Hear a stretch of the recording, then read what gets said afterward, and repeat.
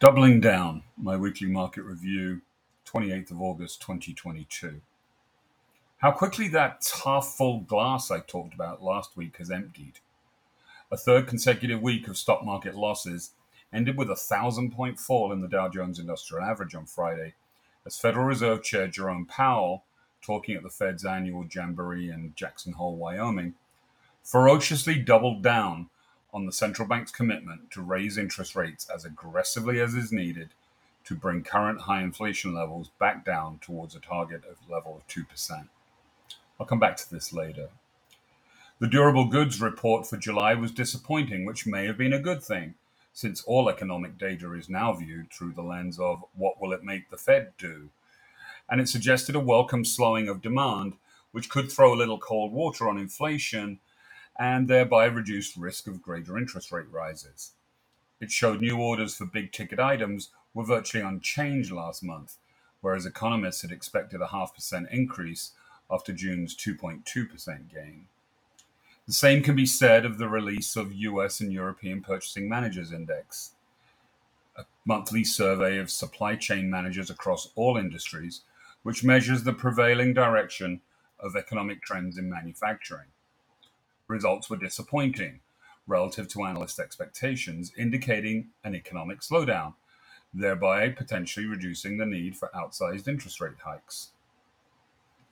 Evidence of this slowdown is locked in combat, however, with increasingly hawkish, i.e., more inclined to raise interest rates, Fed speak, as Fed presidents continue to weaponize their words, literally yelling at the stock market that it was being way too over-optimistic.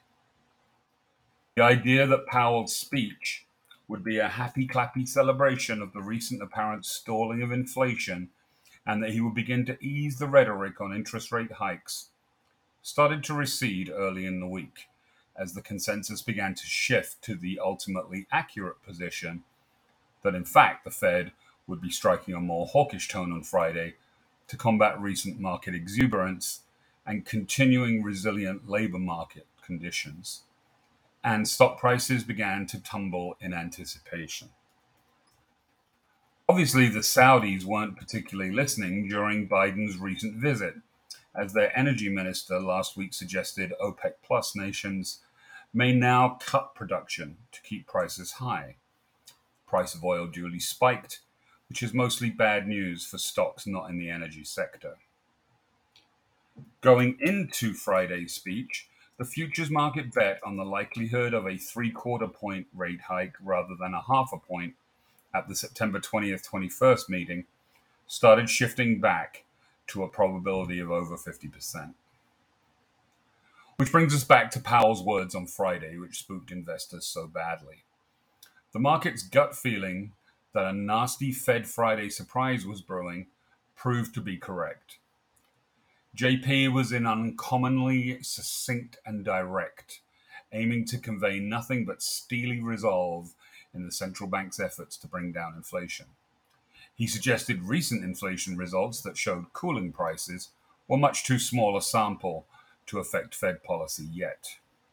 His key words were, while higher interest rates, slower growth, and softer labor market conditions will bring down inflation, they will also bring some pain to households and businesses.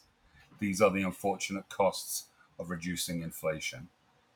But a failure to restore price stability would mean far greater pain. He hit back at the bizarre Wall Street narrative that has somehow built up recently that the Fed may start cutting rates again next year. He talked about a sustained period of low growth and higher interest rates, and even specifically said that the historical record cautions strongly against prematurely loosening policy. Fed speak for cutting interest rates. The flawed rate cut story that Wall Street had concocted, based on absolutely nothing as far as I can see, is behind at least a part of the significant rally we've seen since mid-June. Now that's off the table, it was inevitable that the market would have a tantrum on Friday, as it tends to do whenever anyone takes one of its toys away. I've mentioned many times The viability and continuation of the June to August rally depends on the feel-good vibes that have driven it actually being grounded in reality. Cracks are beginning to appear in that whole narrative, and the markets are now taking back many of those gains, effectively pleading guilty to the Fed's charges of recent over-optimism.